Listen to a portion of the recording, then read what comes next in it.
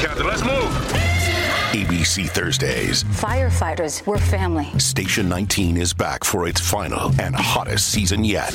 The subject has explosive chemicals. Get down! With fiery romances. You're the love of my life. And Andy is finally in charge. I'm going to be the best damn captain the station has ever seen. Station 19. All new Thursdays, 10/9 Central on ABC and stream on Hulu. Y'all get ready? Yes, you get ready. Shout out to all my tea sippers out there. We are gathered here today to sip some tea, honey. So make sure you guys have your teacups ready because you already know this tea is what? Piping hot.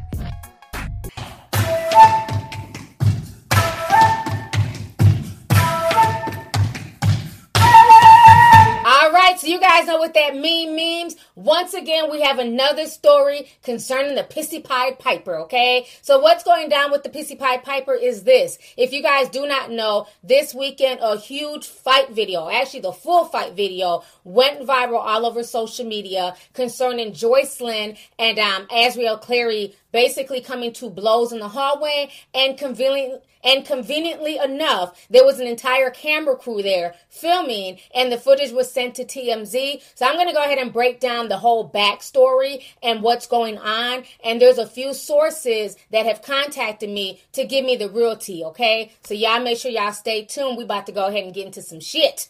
I'm just going to show you guys a small snippet. I can't post a full video just because of the censorship here. But y'all watch this small snippet. I'm going to come back with the rest of my commentary.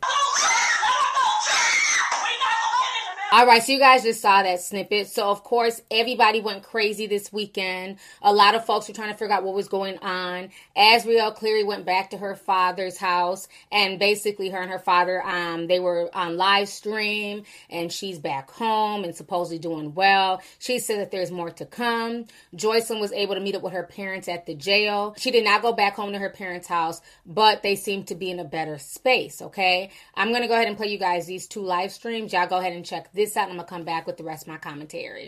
And I said, my family, we have all been affected by this. Joycelyn, Jalen, even my littlest one, Jory. My wife. I wanted to do something that my daughter is a breakthrough for her. When you don't have no one to call on in a time of need, you have someone that you can call on 24 hours a day, and that's Jesus Christ. Because he the one died for our sin. And you never heard me say it publicly because of my daughter, and I respected the shit I had to respect. But you hear from me now. Fuck R. Kelly. That's fact. And that motherfucker will get dealt with everything he got coming to him. And that ain't by me. That's by Allah. That gig up. So when it all come out, make sure I'm flooded with them apologies. And I'm out. Peace. All this, that shit need to turn the fuck down. Because some of this shit is a bunch of lies that people just putting shit out just to be the first one to say something. I don't give a fuck what nobody say, but people need to really, really be mindful that my daughter have a life. And whatever direction she chooses to do, she doing because of whatever traumatizing situation she been through. So if y'all... All right, so you guys just saw those two live streams. And then on top of that, R. Kelly's former crisis manager, Daryl Johnson, is now buddy-buddy with Michael Avenatti. Up with people, let me tell you something. This guy and I, we were adversaries not long ago in connection with the R. Kelly matter, right? That's right. We have reached common ground. We have reached common ground. We're going to break some bread here, make up. We've been long life friends anyway. All right? We've been all right. We've been all right. That's right. What? We have found common ground, and it's all about justice. What was the dispute in the beginning, though? The dispute? Well, we never had a dispute. Me and I never had a dispute. We never dispute. I always said Avenatti was a brilliant attorney. I had no problem with Avenatti. The problem I had was with some of the things I was just saying. I've always said genius stuff. He's been a brilliant attorney. So with me, I was a fan always. And I said that on CNN. All right. And let me tell you something. This guy, you know, being a spokesperson for R. Kelly, this guy took chicken and he managed to make a little bit of chicken salad. And I always respected that. So it's all right. That's good. All right. So it's just been a lot of just crazy mess going on with this situation. But I wanted to hold back until I could find out some more tea, okay? So then all of a sudden, somebody sent me a video of Azriel Cleary basically doing a documentary-style interview with some girl named LaToya. So this is what I'm hearing from the back end, okay? This is what's happening on the back end. I have a connect in the situation. I'm keeping her completely anonymous. But basically what she's saying is that she's very close to the situation. LaToya was set up by Azriel Cleary and by a man named Shabazz. They're all doing this documentary basically to come up off of this R. Kelly situation. They're saying that Azriel and the father, they're all behind this, okay? This is all alleged, but I really believe with all the information that this woman is giving me that there's a lot of truth to this. So I want to play you guys this clip of Azriel and this woman named LaToya talking. Y'all go ahead and check this out. That's crazy that he knows your number by heart. He called for me. That's the only reason why I'm here. Nicole linked up with me. That's why I'm here. Other than that, for the past 10 years, I've been to myself. I've been running my business. I've been doing the shit that I had to do. I have not been involved with any of this shit. Fucked up. Did you ever sign anything? I'm sure you did. I have a bank account in his name. Really? Yeah. It's SunTrust. SunTrust is his bank. He loves SunTrust. I have a whole account in his name. And I hold his money that I can't even touch. It's like at least $4 million in that bitch. I can't even touch it. And you're telling me everything's okay. Years later, everything's okay. I need you to do this. I need you to say this. You had Nicole reach out to me. All right, so you guys just saw that clip. So when somebody sent me that clip, I was confused because from what I've known of LaToya, she's been Team R. Kelly from day one. Now, like I've told you guys in past videos, a lot of Team R. Kelly members do fuck with me. Even though they know I don't fool with the Pissy Pied Piper and I hold him accountable for his actions, I also am fair and I call out the bullshit. And I've been calling out the bullshit and the lies and the deception with all this mess from day one, okay? So that's why a lot of them still rock with me, even though they know I'm not a fan of damn R. Kelly, okay?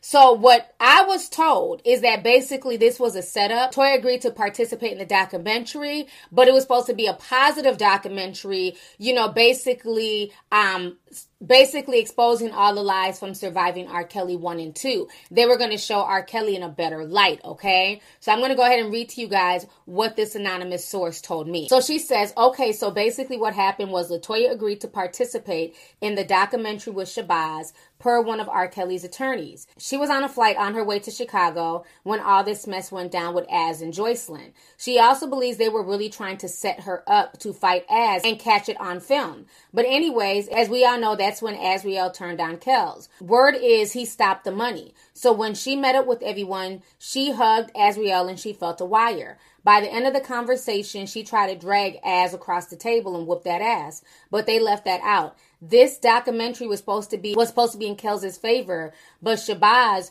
just wants money. He said he couldn't stand working with Azriel because she's bipolar and schizophrenic. So then I said, oh wow, who is Shabazz?